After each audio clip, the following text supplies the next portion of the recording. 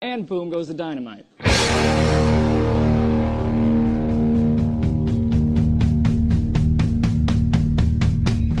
And boom goes the dynamite.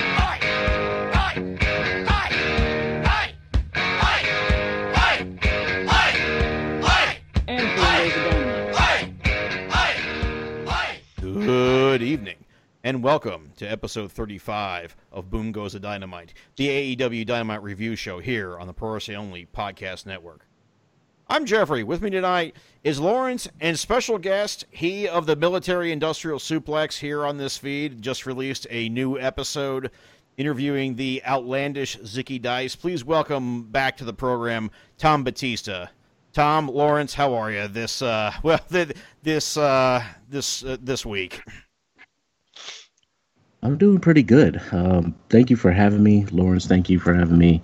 This has been a very interesting week, to say the least. I'm sure we're going to cover that, as well as another exciting episode of Dynamite. And as you mentioned, I just want to plug myself now while I'm talking, a very outlandish episode of the Military Industrial Suplex on the Pro Wrestling Only feed, the same feed that you're listening to this show. Lawrence, how are you, man? Wow. I don't know. I don't really know. I mean, I don't know what to say. How I'm feeling, because I've had such a weird up and down week at this point where I just don't even know where I'm at anymore. So. Yeah, I can understand. It's been kind of another one of those, as I said on a couple episodes ago, an emotional meat grinder for quite a lot of reasons, not least of which, you know, the unrest and the very justified and necessary unrest going on in this country right now. Tom, I know you actually had some firsthand experience with some of this, and a mere 24 hours away from getting tear gas for a dictator's photo op. Why don't you talk about that for a minute? Yeah, so living in the D.C. area, we get to see some pretty amazing things and unfortunate things. We get to see the first black president sworn in. We get to see Osama bin Laden when he was captured. So many people stormed D.C. to celebrate that fantastic day as the lighthouse slowly turned to all colors of the rainbow when marriage equality was passed. And then there's the unfortunate, scary times when we start talking about the militarization of the police. We talk about the police state. We talk about dictatorships. And for me personally, for a long time, this existed in history books and what we see in other countries, on the news, throughout media. But in the most recent years, via Twitter mostly, and through executive order, and through other ways and means, the president has done a lot of totalitarian, authoritarian actions. And one of the most recent was pushing away protesters, using the United States military, push away peaceful protesters in order to get a photo op for him and select members of his organization in front of a church that I was at a few days prior, as Geoffrey mentioned. And it's just very unsettling. It's unsettling to see that work was not done at the beginning. And so now we see what we're seeing now. We're experiencing what we're experiencing. We're feeling what we're feeling. And in some cases have always felt. But we have to keep stepping and move on. We all have responsibilities. We have gimmicks that come in the mail every day. Or not every day, but every other day, every week, however it is. They're called bills. We have lives. We have families. So we push these feelings back until, unfortunately, something happens again. And right now what we're seeing is we're seeing a president who talks a big game on social media. But when it comes time to confront the people, for the first time in over a century, the White House goes dark, the lights are out, There's no candy in the White House for the leaders, and Trump is afraid to address the people. It's an unfortunate and scary circumstance that we're in right now. I live in the burbs of Chicago, so I haven't been directly touched by this. Although the neighborhood where my office has been, even though I haven't been there since March because of quarantine and stay-at-home orders. Lawrence, I'm not sure how your direct area has been affected by all this. In terms of what? In any of the protests or any of the violence that seems to have accompanied some of it. Yeah. I mean, we've had I-95 and was blocked. We're near Route 8, connects to I-95, and I-84 in Connecticut was also in Waterbury, which I go by all the time. Was blocked off by protesters. I know the other day there was like 20-something arrests in Waterbury during that stuff. Off the top of my head, if I heard anything else. We've had there's supposed to be a something going on in West Haven in like 3 days, and then there was like supposed like threats from like people like bringing weapons and stuff to it, like white guys like bringing weapons and stuff to it. Yeah. I think there were some threats made in Chicago at various places as well, but I don't think anything. I don't know if anything specifically came from that. I mean, obviously we had some, violence and unrest, and looting and things like that in Chicago, which doesn't help when we were one of the first cities that had instituted the curfews. Which hey, surprise, Lori Lightfoot isn't just a cute meme for lockdown. She was also a cop. So cop's gonna cop. Even if they're the mayor. And we've seen the response in New York City as well from that mayor. And it just basically they're trying to put this country on a wartime footing and turn citizens against one another, when really the whole point is it's time for us to face up to our own history and things that have been institutions here in this country. And a lot of people who look like me aren't, really ready to do that yet. Still, after 400 goddamn years, And here we are. Geez. Just to bring this somewhat on topic for this program, I think a lot of that came to a head when yesterday the owner of 1 Hour Tees, Pro Wrestling Tees, here in Chicago, who by the way makes most if not all of the merch for All Elite Wrestling, tweeted about how it sucks he had to board up his store because he seemed to be a lot more worried about looters than justice. And it's just trust me, dude. Nobody wants to loot your fucking Gildan T-shirts, so I don't think you should have anything to worry about. Or the what is it? Direct to garment printing, yeah. But and I have been guilty of buying product from them before. I mean, again, they're local to me now, but I see billboards featuring the Young Bucks and Colt Cabana on the expressways for 1 Hour Tees, but just to be so tone deaf, and it's just pro wrestling in general, it was just so tone deaf in response to everything. Like, did anyone actually buy the WWE statement yesterday? Oh wow. Of how committed to anti-racism the World Wrestling Entertainment is. When we could go and present an entire history of racism in that company. Yeah, ask Bad News Brown about that. Yeah, exactly right. Ask Booker Tony T. Atlas. How about Booker T? Ask Tony Atlas about that. Yeah. Yeah, so I really buying that one. That's boy. Ask Vince McMahon, who used the N-word live on national television. So.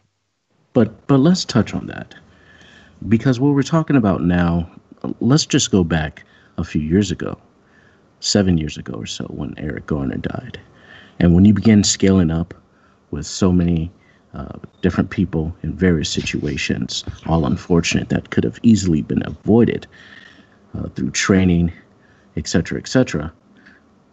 What we see now, we're seeing that the tides have turned for, in some cases, let's be very clear, for political reasons. There are some people that it took a long time for them to realize the underlying message of Black Lives Matter. There isn't an only Black Lives Matter. There isn't a Black Lives Matter more. It's Black Lives Matter. Of course, all lives matter. And of course, we want to ensure that people of all races, ethnicities, gender, etc., it doesn't matter the identity. We want to ensure that there's a level playing field and equality and equity and justice for all. You always have to avoid, in my opinion, the extreme situations, or you have to rather understand the extreme situations so you can begin to scale up. If you cannot deal with restraining someone when the stakes are low, what are you going to do when the stakes are high? And it's discombobulated as of right now. What does that go back to what you were saying as far as to bridge this thought, or rather tie it into pro wrestling tees? A lot of people are more concerned with the looting and rioting and not really the people. And that's one of the things that we've seen over the last few years with the way people use social media and their brand loyalty. And in some cases, sacrificing some sort of intellect into believing that being pro-capitalism, pro-billionaire, pro-economy, regardless of the actual outcome, is somehow smart. It shows that you're with it, that you know what's going on. And with the pro wrestling tees, what we see there is we see a guy who has made a lot of money, more concerned with his store than with people. We've seen during a pandemic, sports fans are not watching Raw or SmackDown as the ratings continue to decrease. And so I doubt during a pandemic, people are deciding to pick up a Roman Reigns print from pro wrestling tees.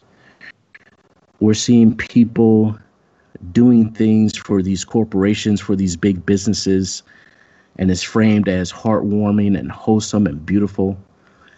Men and women taking time out of their day to wash banks, to wash these corporate buildings, Target, etc. When all of them have money, they all have insurance, they will come back fine. Unfortunately, this time is really exposing people of those who value property more than money. People who are quiet, they are the silent moderates that Martin Luther King Jr. mentioned not too long before his assassination. And we are seeing that now in the pro wrestling world, where some are afraid to speak out because they will be blackballed in the industry. There are some actively blackballing people in the industry, and then there are some who just don't want to say anything at all, and they want to continue plugging their YouTube channels as if nothing else is going on in the world. And then you have Stephanie McMahon and WWE coming out, as with other people, where in some cases it just seems completely disingenuous.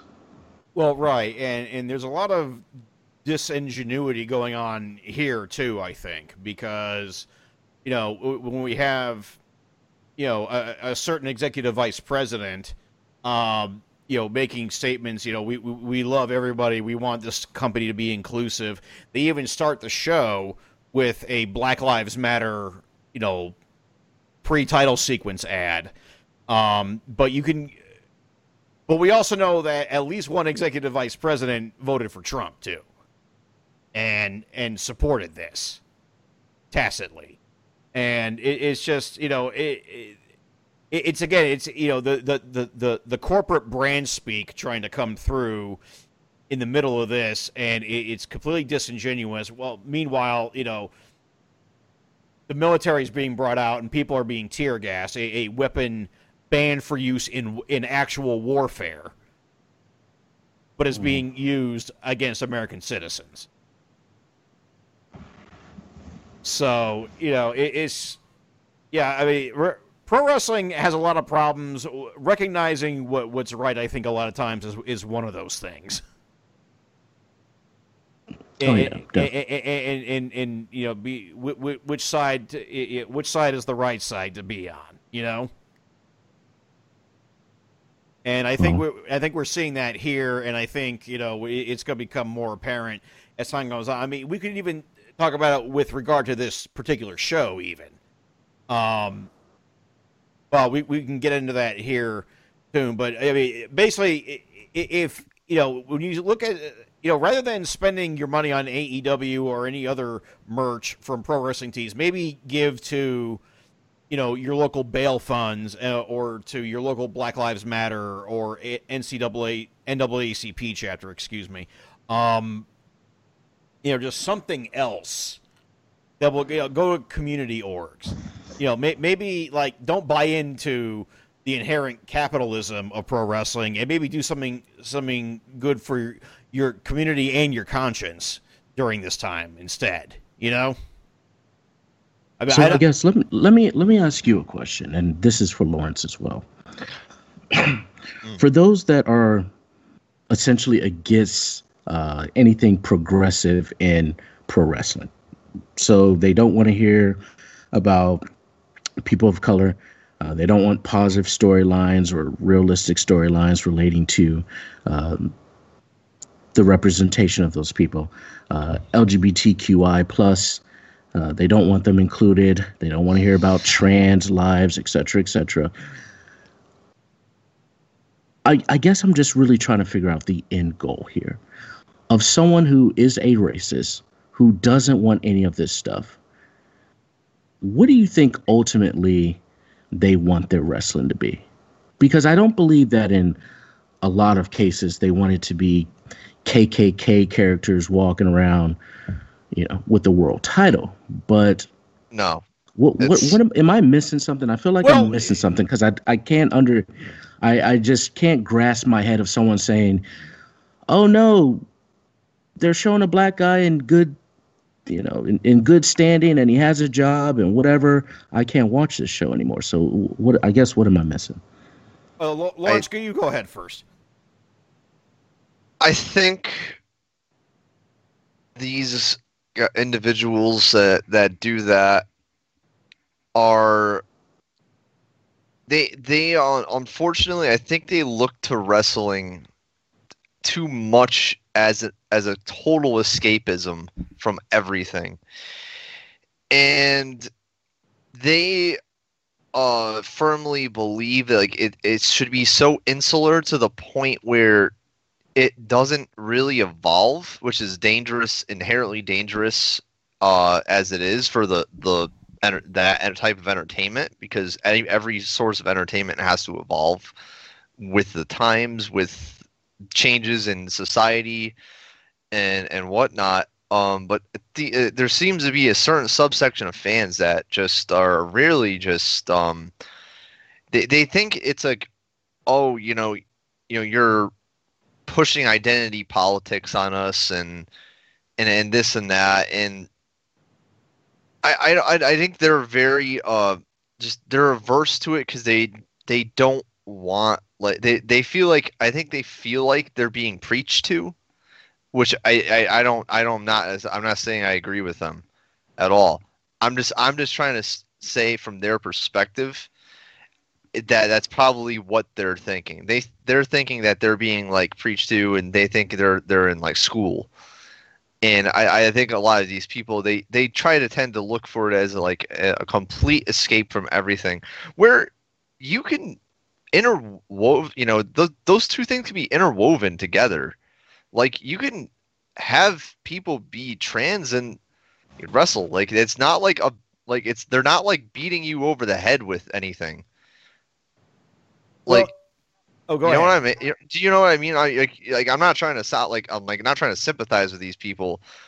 I'm just saying like I think that's where their head is at, and they feel like they're being like, it's almost like they're being talked down to in a way of like hey, hey, you like you should like this because, but when it's not that, but that's what they're immediately they're thinking is, because they're so stuck in their old ways, and maybe just some of them are just not educated enough on those subjects and refuse to be educated, some of them, because they just don't want to learn more. Well, if I can interject here, I think there's a similarity between this and something I've seen a lot in comics lately too, and other things. Especially there's a comics gate movement, in comics, because we don't want politics in our comics. All these SJWs forcing agendas down there. Yeah, because we all know that the one thing that comic books have never been is political.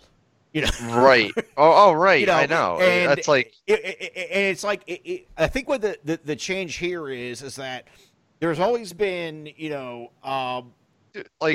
always been. Go ahead. The X-Men was like, that's like one of the most like diverse like groups out there. Well, yeah, the X-Men were always a stand-in for whatever oppressed minority that the writers wanted to talk about that week.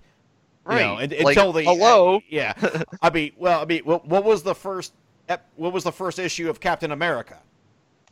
Yeah. The cover, him punching Hitler years before we even got involved with World War II. Yeah.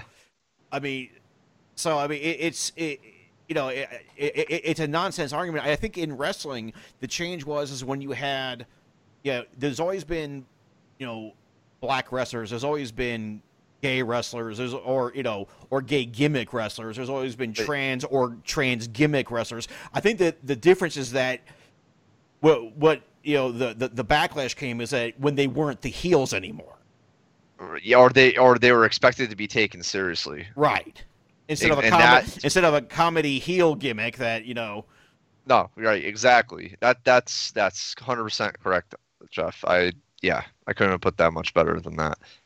So it's like that. So it's like, well, we don't want this being shoved down our throats because we don't want any of this like you said, this identity politics in our wrestling. Well, no, it's always been there. It's just it was always considered the heels who do that.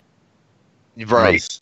And it's so interesting on how when you begin to show the kaleidoscope, if you will, of just human life, where you focus on just one aspect and you say, okay, well, this person's a heel, you leave it at that. But when you begin to show that this person can laugh and cry and they have fears and hopes and dreams and family and friends and just the human experience, just life, just showing that and showcasing that, some people, as you mentioned, feel they're being preached to because they only heard one story. A long time ago, I did an episode of the Military Industrial Suplex. I believe it was my first episode.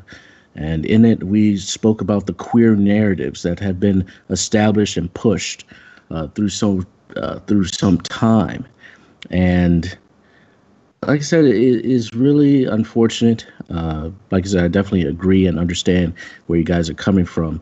And Lawrence, what you're talking about is just more so the expression and the completeness, or not even the completeness, perhaps that's the wrong word, but really just exploring the duality of humanity is very uncomfortable for people, because then you have to realize that the pedestal that you feel you're on, for whatever reason that may be, is not really a pedestal, and everyone else is there as well. And it definitely involves a different engagement in the world, with people, with relationships, and so it's a big change.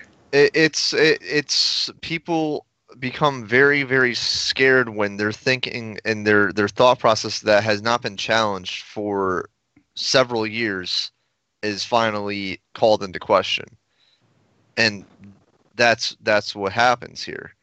Mm-hmm. Yeah, and even then, I mean, you can look at things that were looked at the time to be incredibly progressive, and you see it through the lens now, and you realize just still how incredibly bigoted it is, you know? Yeah. In regards to many, many things, not just professional wrestling or any other entertainment. You know? And I think that for me, one of the best things to do, obviously you can't convince everyone, but I believe in long-form dialogue, honest conversations, be as intellectually honest as possible. State your objectives, make it clear, and work through that.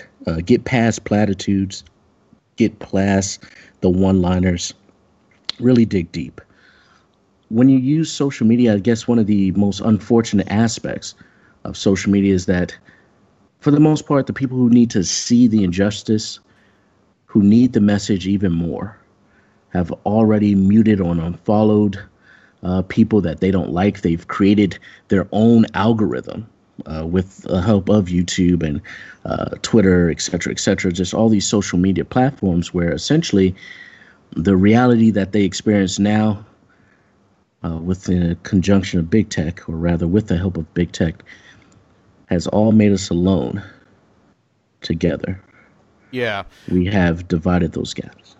Right. I mean, and things are very divisive right now. We do need to, yeah, I mean, it's one thing to say we all need to come together. Yes, we do. We need to come together and smash the institution and the institutionalized racism, the systemic racism, white supremacy en masse needs to be smashed. That's what we need to be uniting over, quite frankly. Oop. Of course. Oh yeah. And and that's where I'm going to stand. So I'm going to be again, rather than giving money to companies who are more worried about property damage than justice. There's quite an array of people you could donate to and support. I know both Lawrence and myself have done that this past weekend, this past week. Tom, I can't speak for you, of course. I'm sure you have as well. You were actually on the ground at protests. Yes. So, and if you can't be on the ground at a protest, it's okay. Not everybody can do it, Yeah. Especially since we still have a pandemic going on too. Don't forget. Yeah. So, I'm not trying to kill my grandparents. Right. And that's why I always say, if you can't go to a protest, if you can't donate either time or money, because obviously, again, everyone has responsibilities, and I can't be in everyone's pocket. We all have our own story, but what we all can spare and should spare is conversation, time to have a conversation. Right. That is free. You can do it on your social media. You can do it in real life. And that's what you can do. Also, defund the police and abolish ICE. So, yeah. Oh, yeah. Luckily today, the LAPD announced that they are going to defund themselves, I guess, or ask City Hall to take away $150 million of its budget. Uh-huh. So that's a start. But was that before or after the complete bullocking they got on that video conference call? Yeah, that was after. Yeah, that was after. Yeah.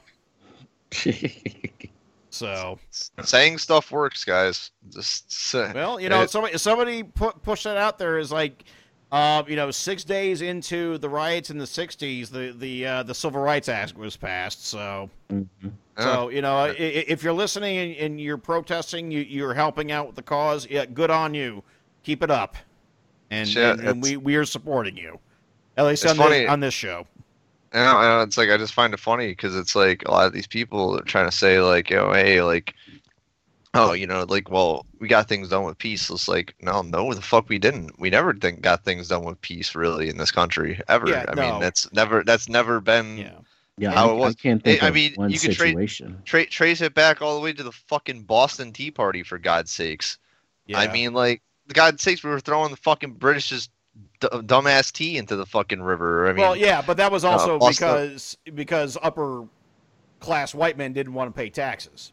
Oh, well, So, yeah. but Well, at the same time, we could also get into how things get co-opted so much, and we could be here all night. Yeah, talking right.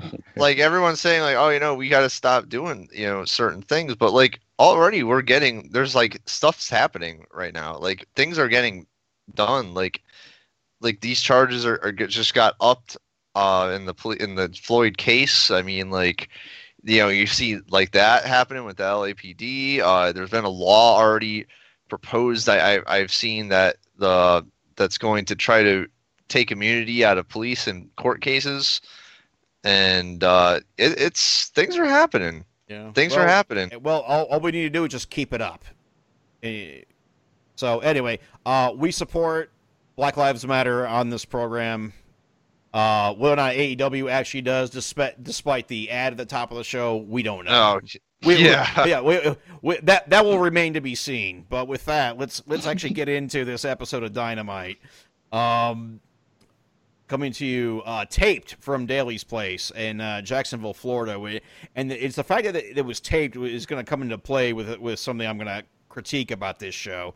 But with your hosts, Jim Ross, Tony Schiavone, and Excalibur, we go right into the first AEW World Tag Team title match in quite some time, as Kenny Omega and Adam Page defend against Kip Sabian and Jimmy Havoc. Oh man, they just had the lead off with this one just to get it out of the way early, I suppose. Oh God.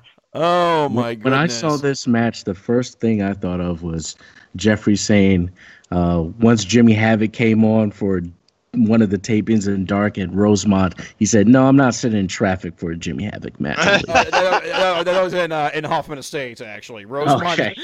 Yeah. WWE runs Rosemont. What you mean Chicago? You mean Chicago? Yeah. Yeah, no, WWE is in Rosemont. AEW has Hoffman Estates, so only 10 minutes from my house too. So, this match wasn't much of anything, to be honest. I mean, you could just see, as much as I criticize, and Lawrence and I have been mocking Kenny Omega for years across this show and in Strong Style Story, you could just see the absolute gulf in class between Page and Omega and Havoc and Sabian. Jimmy Havoc and Kip Sabian make fucking Kenny Omega look like Lou Thez. Yeah, I mean, Kenny Omega looked every bit of the 7-star wrestler that Dave Meltzer makes him out to be against these two schlubs. It's embarrassing. It's honestly embarrassing. How bad these two guys are. I mean, they're just so painfully uninteresting to watch wrestle. I can't put it any nicer way, really. I really can't. Their offense is just, Jimmy Havoc is the most one-dimensional wrestler on the planet. I mean, he just literally can only do plunder, and that's it. Yeah, where did they get this idea that he is some World of Sport technician, like Zack Sabre Jr. or somebody? Where do they get this idea? Like, he's not, like, he knows how to do that stuff, but he doesn't do it with nearly the same resolve or charisma or anything, or even just skill that some of those other guys do it with. So it's like, it just comes off looking like a muddled mess, and just oh God, I don't even, there was just like, I don't even remember like much of this match. It was just so like painfully dull. I mean, Penelope got thrown out at one point. I guess, and and then like things FTR happen. FTR we're watching. Hey, how about that? FTR we're panned to, that obviously kind of indicating that, you know, obviously at some point in the future they're going to be challenging for the titles, whether whoever holds it. And yeah, they hit that double team move. Oh, excuse me. I said, God, I'm yawning just talking about this match. Well, yeah, maybe we should move on unless, Tom, you have anything you want to add? Well, I'm probably going to make Lawrence fall asleep. Yeah, oh no, see, it's also his fault too, so don't get it twisted, Tom. Because now I'm talking about a Jimmy Havoc match, so we have that double whammy. He's got the ASMR voice, like talking about the fucking Jimmy Havoc match. It's like, no, it's the NPR voice. Yeah. So, but I'll make it short. I mean, I see Jimmy Havoc things as considered. a guy. Yeah, all things considered. I see Jimmy Havoc as a guy, and Lawrence touched on this, where you have a guy who does these, for just lack of a better term, garbage spots, these hardcore spots. But it doesn't really have any innovation to them. There's no Jimmy Havoc style, to say the least. It's just a guy doing these things. And when everyone can just do those things, there's nothing really special to it. I think about guys like Mick Foley and Sabu and Hayabusa and Otani, just so many other people who, through their quote-unquote, again, garbage wrestling or deathmatch wrestling or hardcore style, they have their own uniqueness to it, with moves, the way they do certain moves, even defense, like Mick Foley getting hung up in the ropes. He at one point loved doing that spot until he stopped loving doing that spot. Just so many things like that. Yeah, exactly. Yeah, and Jimmy Havoc just doesn't have any of that. I don't feel the urgency in his matches. I feel as though he's a guy who just says, all right, guys, it's time to get hardcore, and, you know, goes on the ring, and whatever's there is there. Yeah, I mean, he grabbed the wrench this time. A wrench. Yeah, I mean, they didn't even made mention of his blading scars, you know? Exactly. Yeah, so. As far as Kip Sabian is concerned, just real quick on this, he needs to get on steroids. I mean, this guy is way too skinny. He has a great look. Penelope with him, good look. He's serviceable in the ring. But it's time that he starts training with Pac, doing a little hanging and banging on Venice Beach, and come back. I think, he needs to bulk up. Can we get Tom every week? Tom? Yeah, I should be available. Okay. All right. Get Kip Sabian on the gas. Oh my God. All right.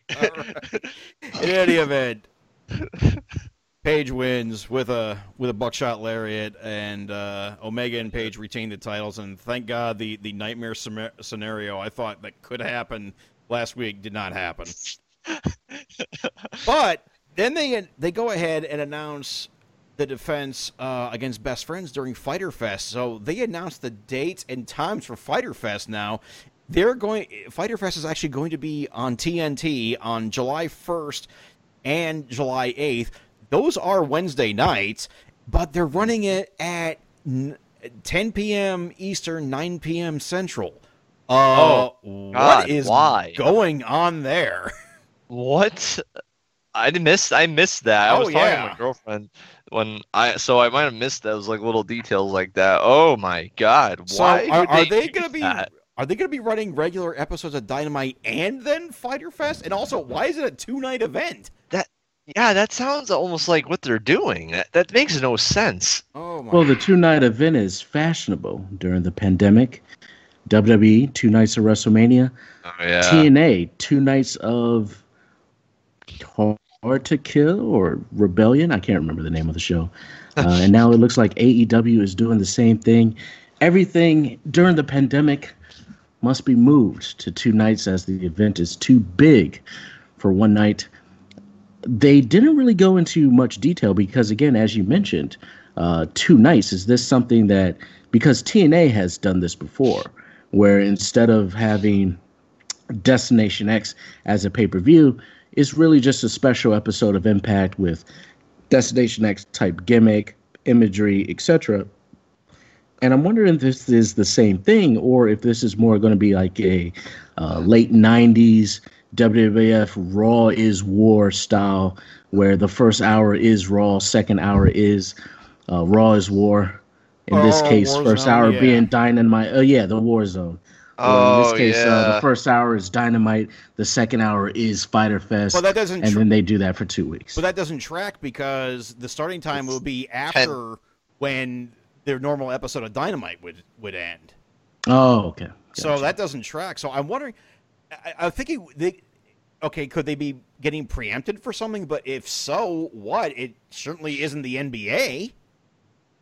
It might be. Really? You think so? Yeah. Yeah, I think that might be why. Because because they announced today they're going forward with the playoffs. Oh shit! They're doing a 22-team playoff. They're going to play 8 regular season games, and then they're going to do the playoffs, the 22-team playoff. Oh shit! So that probably, you know what? That's probably why. So you might see. That's kind of wishful thinking that the games are going to be done by 10 o'clock. Yeah. Oh well, I guess maybe if they have if it's 7 p.m. Eastern tip on, maybe they could get it done. Yeah. Yeah, that's probably what they're doing. Then that's a very good point. Okay. Well, I wasn't aware of that. Maybe that's why. Okay. I think that's got to be the. Well, then that makes some sense. Then that would make the most sense. That 100% works with the timeline. I mean that's a month away, and I assume that's probably about the time they're going to be doing this. July 1st and July 8th. Right. So. Okay. All right. Well, maybe I'm wrong then, but that still sucks though. It's going to play hell for this show. So the shows may be late during those weeks. Oh my God, Jeff! You're not going to stay up. You're not going to stay up till 1 in the morning, you grandpa. 1 in the morning. I mean, doing the shows. No, there's no way. That's what I'm saying. The shows are going to be late this week. Yeah, the shows are going to be late this week. Hell no, I'm not.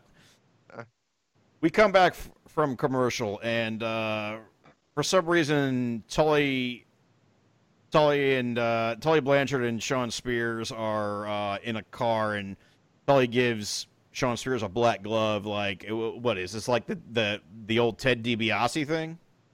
I guess so. From Mid-South? Okay, great. I guess so. That's where they're going with that. Oh, boy.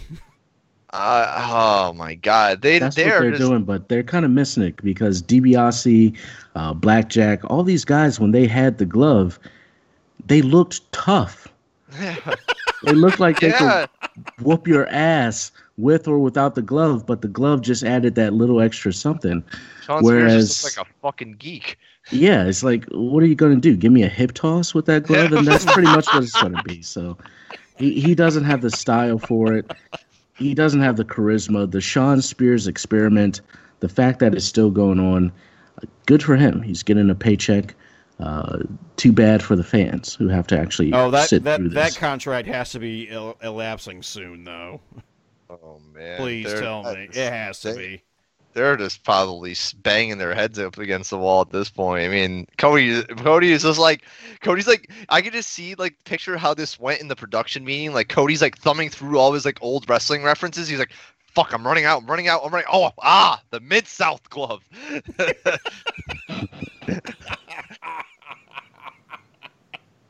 Oh my goodness! And that doesn't mean anything to the new fans. To the fans, I feel like a lot of the fans watching AEW that came in because of Young Bucks and Kenny Omega and the geek chic culture, they don't understand that. It doesn't mean anything.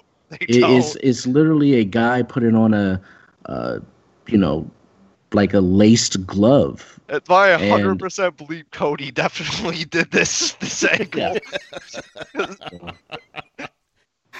Oh my goodness. After this, we get a recap of Chris Jericho versus Mike Tyson, which I still do not want. Dude, I forgot something we did not talk about last week. Can we talk about how embarrassing it was that Tyson couldn't even get his fucking shirt off, dude? He couldn't even tear his own shirt off right. Yeah. This man is supposed to make a boxing comeback. And this is where AEW does a lot of things right. One of the things that they do way better than WWE is the cinematic matches, or the cinematches, as they're called by some. AEW, they pretty much have it down. The comedy bits, the vignettes, they do it better than WWE. But one thing that WWE would have really excelled in, had Jericho and Tyson happened there, the commentators would have called out Rashad Evans, Henry Cejudo, Vitor Belfort, the accomplishments of these men, where they stand as far as sports is concerned. Obviously, Rashad Evans, UFC light heavyweight champion, UFC Hall of Famer Vitor Belfort, heavy hands, former UFC light heavyweight champion, Henry Cejudo, 2-division champion, U.S. Olympic medalist, and Tyson. You mentioned tearing off the shirt. If this were WWE, they would have just cut the top off just a little so he can easily tear it. It's little things like this that make a segment that, and by all accounts, it achieved what AEW wanted it to achieve. They were in ESPN, they were in Bleacher Report, they were in Sports Illustrated, reported all over the world. TMZ, so they got that. The problem is that when you start taking a look at the segment holistically, there's a lot of minor things that make this come off sort of minor league to me. This could have been a bigger deal. Almost like a WWE knockoff exactly. Angle. It's really bad. Yeah. Yeah, it's really bad, and a lot of people really don't want to see the conclusion, or not even the conclusion, but this going any further. I mean, what is this leading towards? Right. I mean, this is we're talking about, we're paying off a Raw guest host angle from 2010. Are you fucking kidding me? Yeah, I mean, that's what we were talking about the other day. I mean, last few episodes, how wrestling stuck in 1998. You know, Mike Tyson, showing up on Raw. I mean, come on. Anyway, I don't want to talk any more about this. Let's move on. Our second match, Brian Cage with Taz against Shawn Dean, who I don't think I've ever seen before, unless he's been on Dark. One of the only two black wrestlers in the ring, and he gets destroyed in this episode. Yeah, maybe a little tone deaf given this week. This was a squash through and through. I mean, there's really nothing a lot to talk about here. I mean, Cage did his thing. It wasn't even really that impressive of a squash, I thought. It really was just kind of like a in and out ordeal. I didn't think it made Cage look like really impressive or anything. No, personally. It was all just segue so Taz could talk some trash to Mox, and Mox can show up and show that he's taller than Brian Cage. I think they got to be really careful here, because I almost think Taz is completely overshadowing Cage at this point. I think he's almost taking the show away from Cage, and that's not because he's meaning to. It's just because Taz is so good at what he does. Yeah, I mean, it is Taz we're talking about. I mean Cage is just kind of standing there. Hands up, who worshipped Taz from 96 to 99? I mean, and Taz just comes off like a real just badass, but Cage is just kind of standing there yeah. Me Cage, me listen to Taz. Big thump. And I think this match could have really used more Vince McMahon what a maneuver type of commentary, with just because Cage wasn't as reckless as Ahmed Johnson, so let's be clear about that. But there was a lot of offense in there where the commentary was selling another story, but I wish they really focused on that, really drive it home, the impact, the intensity, the carnage in the ring, and let it go from there. But overall, a pretty okay segment. Obviously, this company is building Brian Cage to mean something. So based off his other big title matches, in Impact, I expect him to have a really great match with Moxley at Fyter Fest. And then we move on after the commercial break to last month's edition of the big, intimidating mofo coming in to take a title. Lance Archer with Jake the Snake Roberts, and he's beating up that orange and black masked luchador from last week. I don't know who that is. Isn't that El Serpentico or is Serpentico or something? It's not Serpentico. Serpentico has a different mask. It's not Serpentico. He has a different mask. It's somebody else. I need to know who this is. I wish I had that information for you, but I really don't. Yeah. This is really weird. I'm like, why? How did he find this guy in like the middle of like a fucking like Industrial wasteland park, yeah. industrial park? Like, I'm like, what? How did this happen? Like, how did we get here? Yeah, I don't know. And why is Alex Marvez just kind of why is he there doofing around? Yeah. Yeah, so this is what I think. I think Jake Roberts looking like he's like afraid now. Like he's like, oh no, what have I created? I think what's happening here is Lance Archer is kidnapping these various wrestlers or backstage personnel, or maybe he's inviting them to lunch to try and make peace. Hey, let's go to this taco shop. Yeah, I know it's by the wharf. Don't really pay attention to it. It's not really on Google Maps. They're only open between these hours. Please come. Don't don't call the cops or anything. I'll pay for everything. I feel like and Lance they come out and they get beat guy, up. Though. Yeah, I can see Lance calling people in for barbecue, but you have to, feed your victims. So if you told me barbecue, I'm not coming. You tell me tacos, I'm on my way. And he's just beating them up at the same time. He makes a call to Alex Marvez or whomever it may be and says, hey guys, me and Jake, we have a special announcement, come out here. And so that's how the paths cross. Lance Archer calls someone out just to beat him up, and he just so happens to get a nice interview at that time, and then they just walk away, and the Lucha Man has no tacos. He's just eating. Damn. That's just wrong. I know. Promising someone food and then denying it, that's some horse shit, man. That's some true heel shit. But I love that about his gimmick. Not that he's not feeding people, but he's serving up the right hands. So the moment the bell rings and he's walking to the ring, he's already beating up a guy. Yeah, like he doesn't waste him. Like I love that. I think it's hilarious. He doesn't waste any nice time. Little touch to his character. Exactly. No time wasted. No energy wasted. We move on to a video segment with Private Party and not insane Matt Hardy. So not only is that a positive step, but Mark Quinn apparently not injured. Yeah. It makes me think that was kind of more of a worked injury. That was kind of where I was leaning towards after we did the show last week. Is it possible that it really did hurt at the time, and as time went on, it turned out to be not so bad? Yeah, it's possible too. But either way, at the time it could have really hurt, but But anyway, so Matt Hardy's not broken anymore, I guess, and then he bumps into Sammy Guevara in the hallway, and Sammy Guevara is as confused as we are. Yeah, well, like let's talk about this Private Party segment though, because we didn't, there was more to it than that. I mean, so they're like kind of like he kind of wants to tutor them essentially.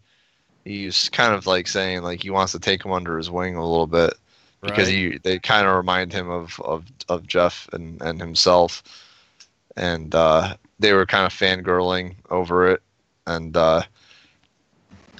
like, yeah, I mean, I think that's interesting, but I feel like AEW just does this like a little too much. They go to this like the older gen tutors the younger gen like card a little too much. Mm-hmm. Yeah, no, I can see that.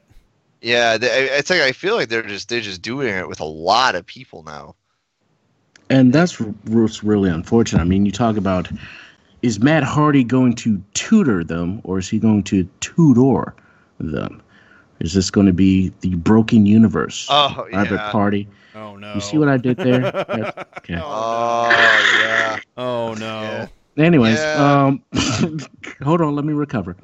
So, oh god, I lost my train of thought. Oh yeah, so you know, like you said, just playing to the old crowd, to the legends, if you will, or to the veterans. It's like a '90s sequel.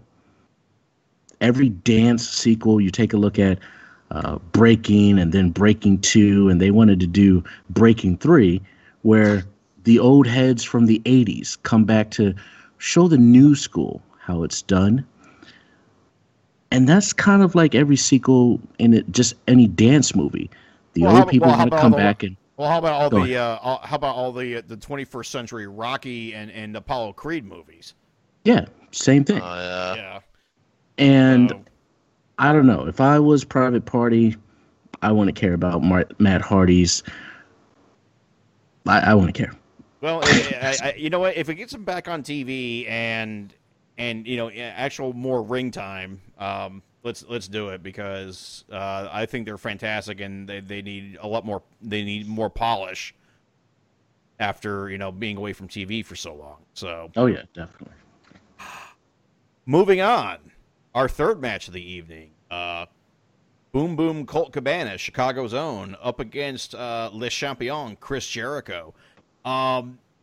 Sammy Guevara badly singing Oh, Judas was something.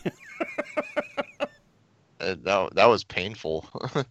Well, I think intentionally so, yeah. Oh, I It know was it supposed was, to be, but- yeah. Jesus, holy Christ. This match was not painful. Actually, this was pretty damn good.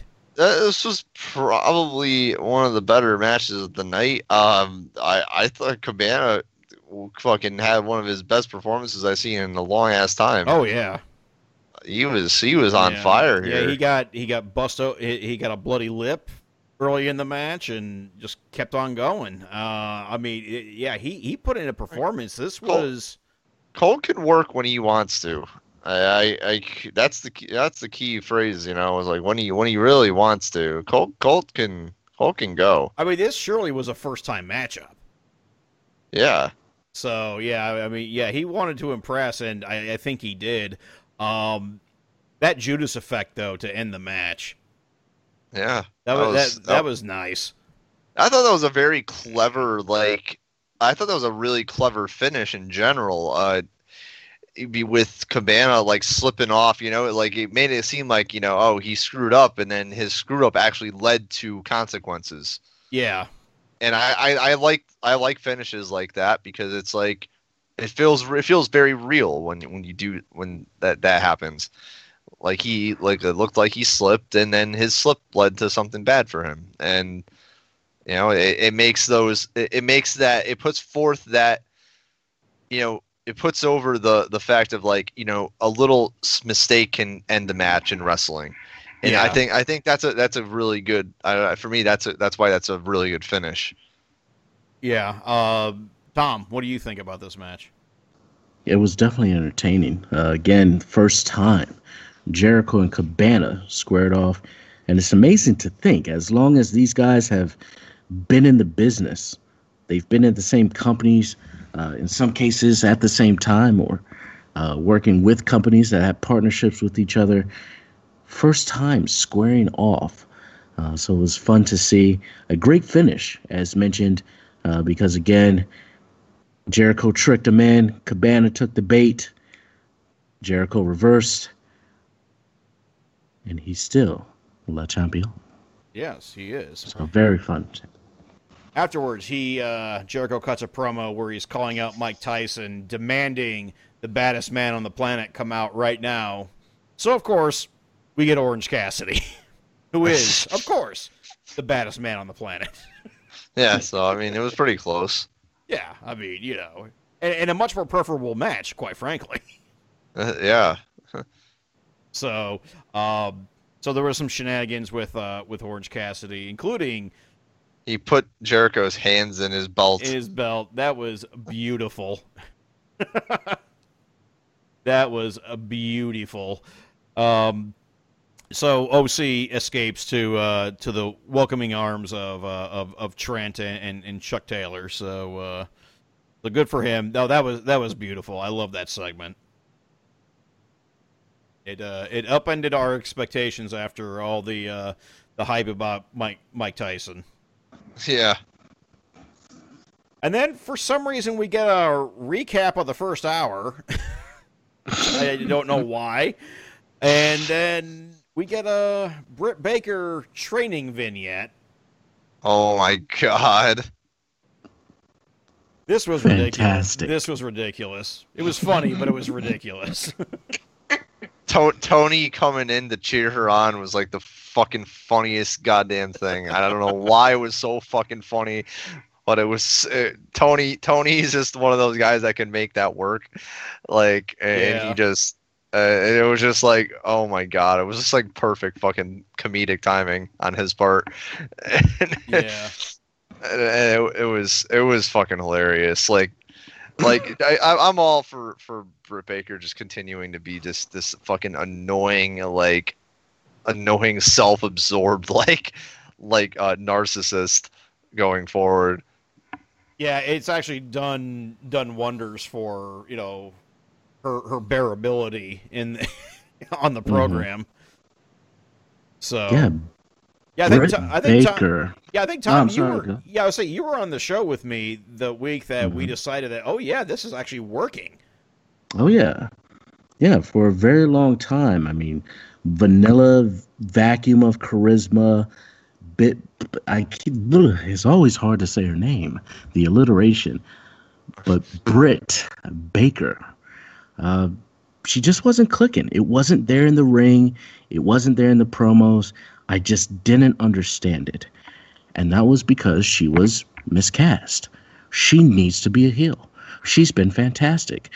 It's finally clicked. It's working. I would love to see her in front of an audience, a live audience. AEW needs that live audience more than anyone. I mean, we take a look at the MJF and Jungle Jack Perry match from not too long ago from the pay-per-view. Amazing.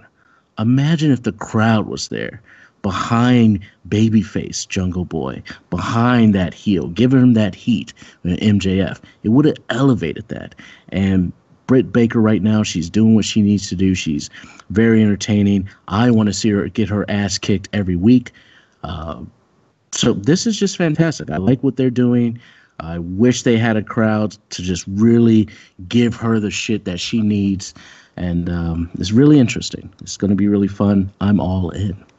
Okay, we're going to kind of rush through this a little bit because I know we're like we're already over an hour on this show. So, fourth match on the show, Nyla Rose defeats Big Swole. This match was all right. I mean, Big Swole has a little bit of ring rust from not wrestling the last 2.5 months. But, I mean, this match was okay.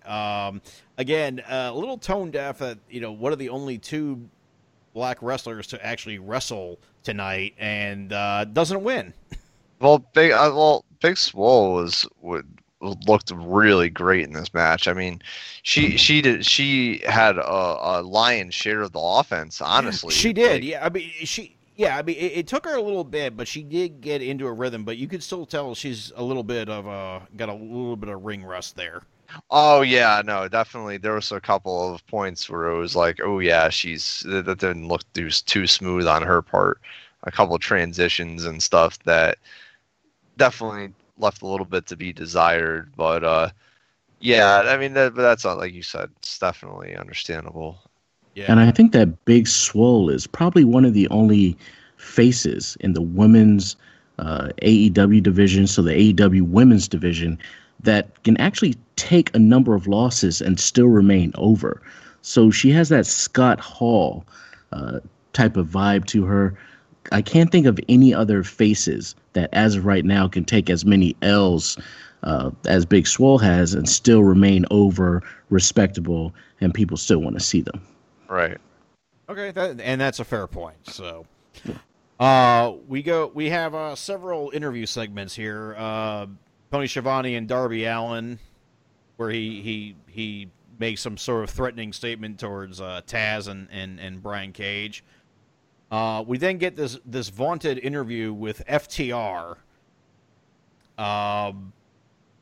There wasn't really much of anything, although I took some real exception to them, blasting the Lucha Bros. Well, that's their gimmick, Jeff. Well, yeah, that's okay, and fair enough. I'm not intently familiar with, the Revival or whatever, or FTR or whatever they're calling themselves. Like I told you, totally are an old school tribute act. Okay, well, that's literally what they are. I mean, that's like I can't explain it any much more than that. They're literally, that's why they said like follow the rules when they like is one of the names that they said they go by, because their big thing is like we do tag team wrestling that like by the rules, like by the book, right? Like how they used to do it. Well, I look forward to actually seeing them in the ring, which I think it looks like we will next week against the Butcher and the Blade, who are rocking the white now again. God, that is a look. I will say that much. It is. It's definitely a look. That is a decision. Yeah, I thought the only person that wore white jeans in pro wrestling was Jeff Jarrett. Do not summon that. Do not mention that name in my presence.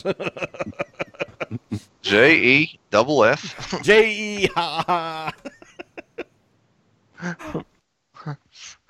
And then we get an interview backstage with Colt Cabana, and Brody Lee tries his sales pitch on him. Yeah, for the second week in a row, the Dark Order has tried to recruit him.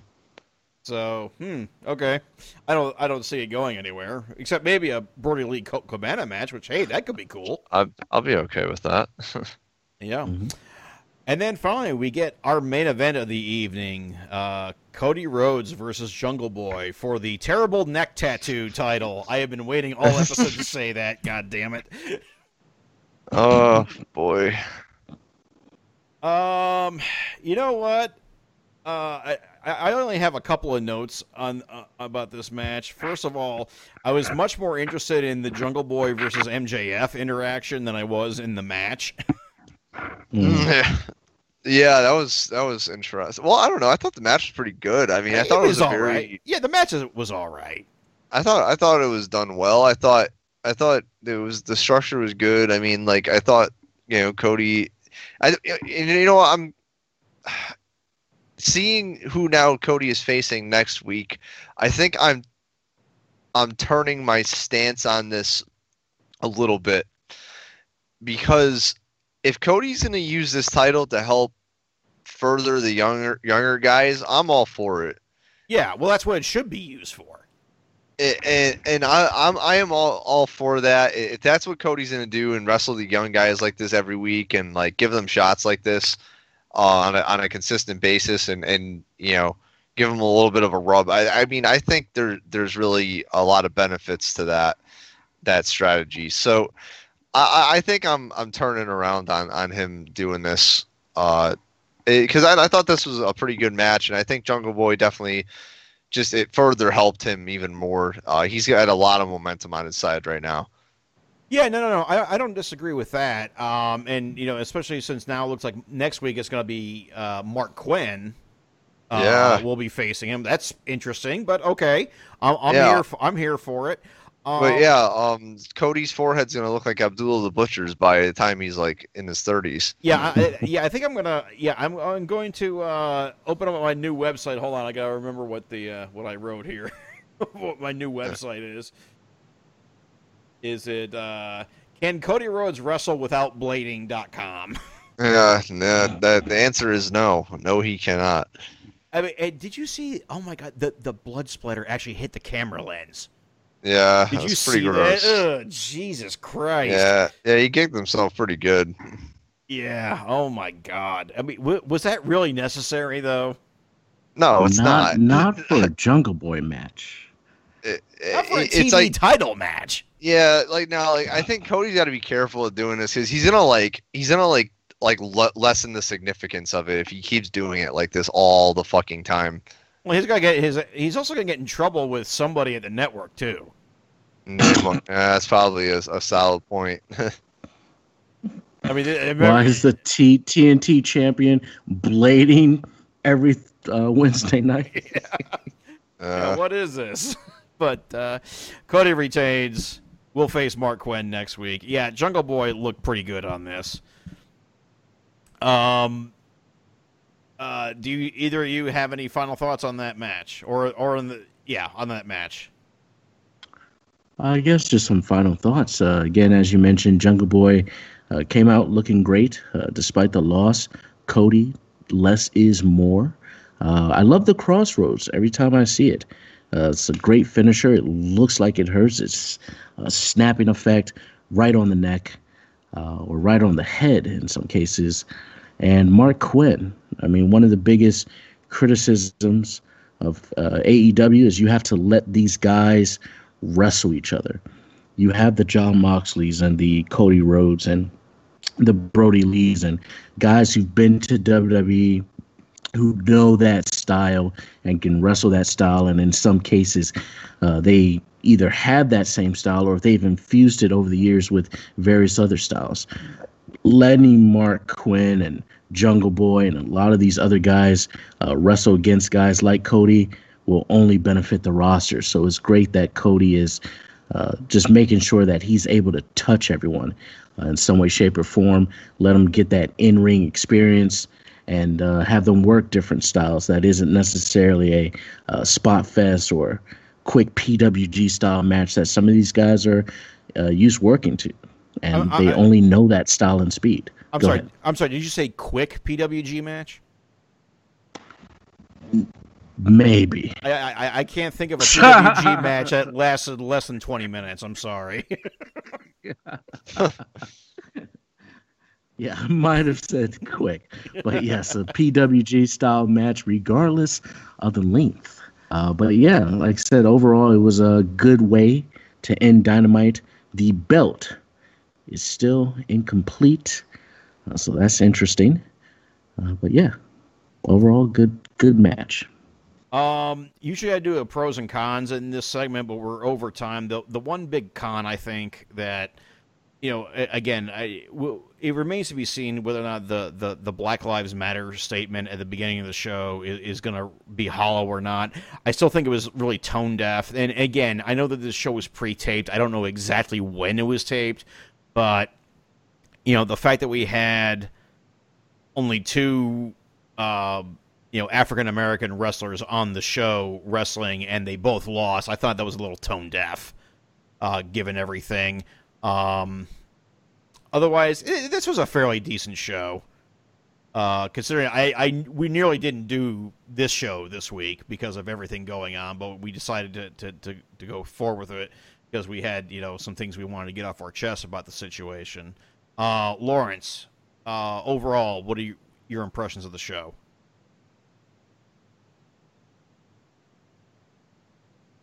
Oh, did we lose Lawrence? Lawrence has fallen asleep. Oh, did you lull him, Tom? Yeah, yes, you're almost there, Lawrence. yeah. See, I told you this was gonna fucking happen to me. Oh, we're almost at the finish line. You can do it. Oh, maybe we should just go to the plugs. Wrap it up. Wrap it up. Wrap it up. All right. Tom, go ahead and plug yourself.